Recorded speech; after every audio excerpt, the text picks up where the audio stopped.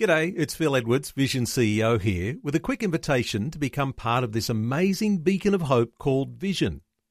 Together we can put our love into action to help people of all kinds build or rebuild their lives on the truth of God. Please consider the part you can play during our upcoming Visionathon appeal, remembering that it's your support that makes Vision possible, including this podcast. 2020, bringing a biblical perspective on life, culture and current events. Weekdays on UCB's Vision Radio Network. Find out more at vision.org.au.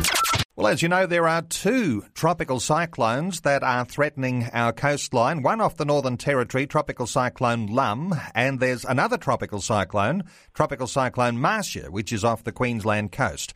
Let's get an update from the Weather Bureau, and good to be able to welcome Jenny Sturrock from the Bureau of Meteorology and talking through these issues with tropical cyclones. Hello, Jenny. Welcome along to 2020.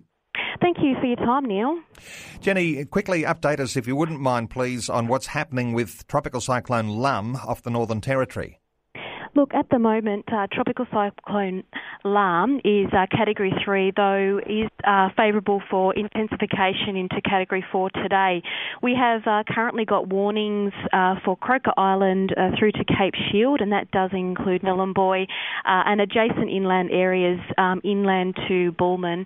We've also got a more extensive watch zone as well, which is from Groote Island, and also inland areas including the Roper and Nhulunbuy. Now, Tropical Cyclone Lum, Category 4, when it is likely to cross the coastline, what sort of conditions will that create? Oh, absolutely. So some very significant hazards will be expected, and beginning overnight tonight, we're expecting it to cross near Elcho Island between Milingimbi and Gapyuwika. Destructive winds. We're also going to see heavy rainfall, some large tides, damaging waves, and also flooding of low-lying areas associated with that heavy rainfall, which is going to be of the order around 200 to 300 millimetres, Neil. We've heard of evacuations happening on some of those islands. What sort of wind strength is there associated with Category 4? Look, we're looking at anything up over 170 kilometres an hour should continue over the Wessel Islands today. It's obviously going to be localised as well. Very destructive wind gusts can get up around 220 kilometres an hour. So people are just advised to take the Territory Controller's advice, and that is to move to public shelters when they're open, and also to secure any of their material outside, and also making sure pets are safe as well. Jenny, Lum is moving relatively slowly. Any idea of any time that's predicted for it to cross the coastline? At the moment, we're suggesting overnight into the early hours of Friday morning. So we're obviously encouraging people before they go to bed to be well aware that it's obviously going to be a night where probably no one's going to get much sleep. A significant night not only for the Northern Territory but also for Queensland. Tropical Cyclone Marcia, it's heading towards the Queensland coast. It's also due to make landfall tonight.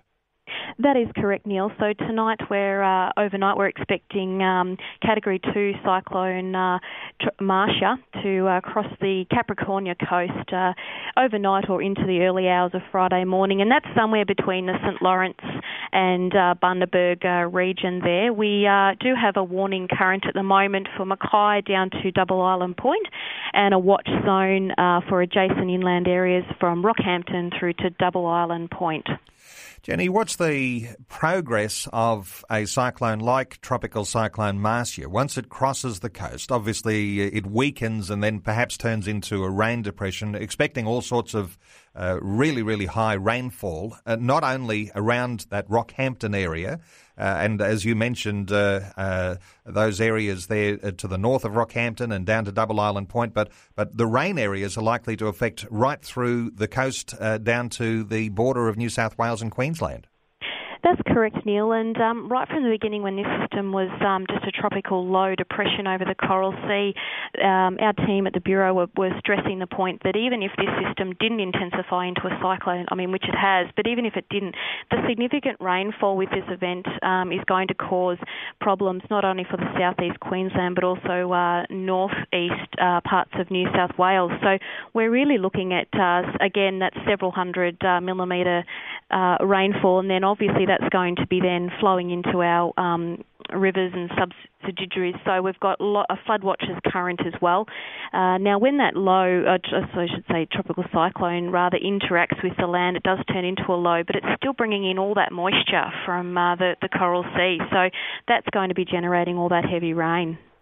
Okay, well, thanks for the update. Just quickly before we go, when we talk about heavy rain, what sort of level of rainfall are we anticipating that would come across the Queensland coastline and, as we say, from Rockhampton right down to the border? What sort of rainfall figures are you guys predicting? Of the order around that 200 to even 300 millimetres.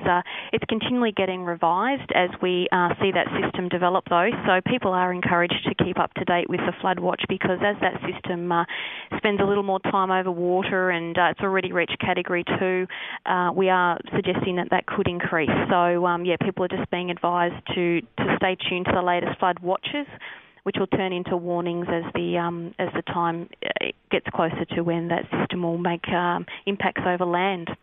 Jenny Starrick from the Bureau of Meteorology. Jenny, thanks so much for the update. Appreciate you being with us today on 2020. Thank you, Neil. Like what you've just heard? There's more great podcasts, or you can listen to us live at vision.org.au. And remember, Vision is listener supported. Your donation of any amount will help us continue connecting faith to life. Learn more or donate today at vision.org.au.